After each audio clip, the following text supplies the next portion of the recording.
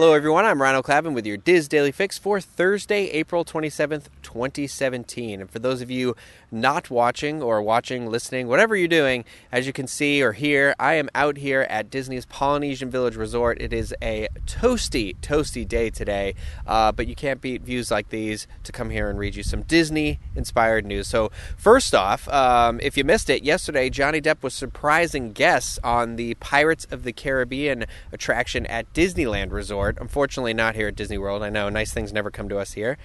Just kidding. Anyway, but that's a month before the fifth film in the pirate franchise, Dead Men Tell No Tales, is set to hit theaters. The film star went to where it all began.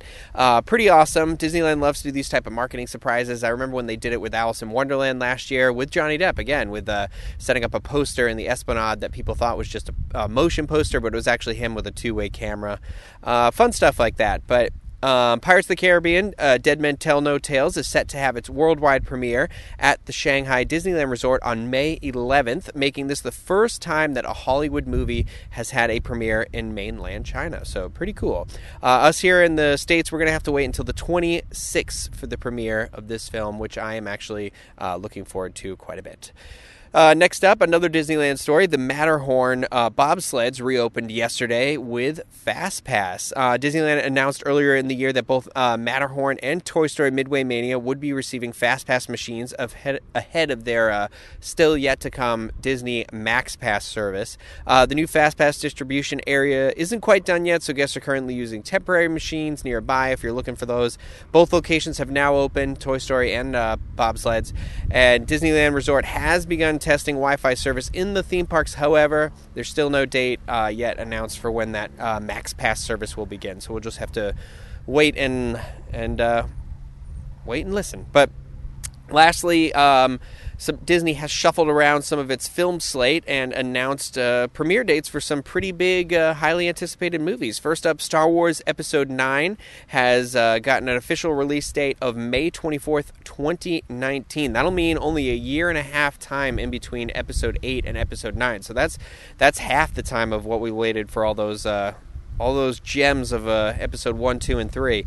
But also, let's not forget, Han Solo is going to be coming out just a year before that. So what a time to be a Star Wars fan.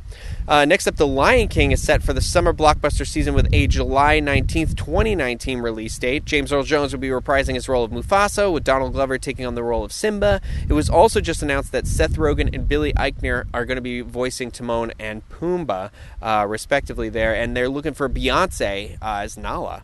So I'm pretty excited for all of that and okay with all of it. And then later in that year, Frozen 2 is set for November 27th, 2019. 2019 is a big year for Disney films.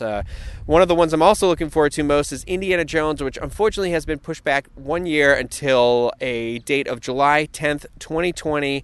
Harrison Ford slated to star, Steven Spielberg directing. It can't get worse than the last one, so looking forward to it.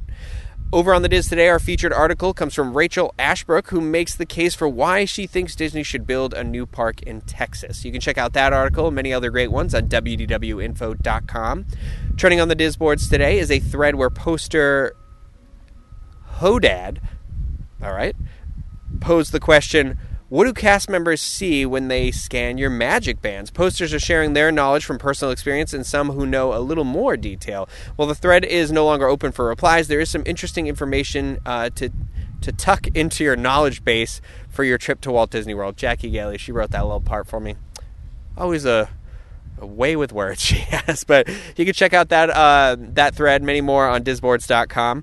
Coming up today on our YouTube channel, youtube.com/DizUnplugged, is the Universal edition of the Diz Unplugged, hosted by Craig Williams, joined by myself. In this episode, we're going to be talking about our least preferred quick service and table service dining experiences at Universal Orlando Resort.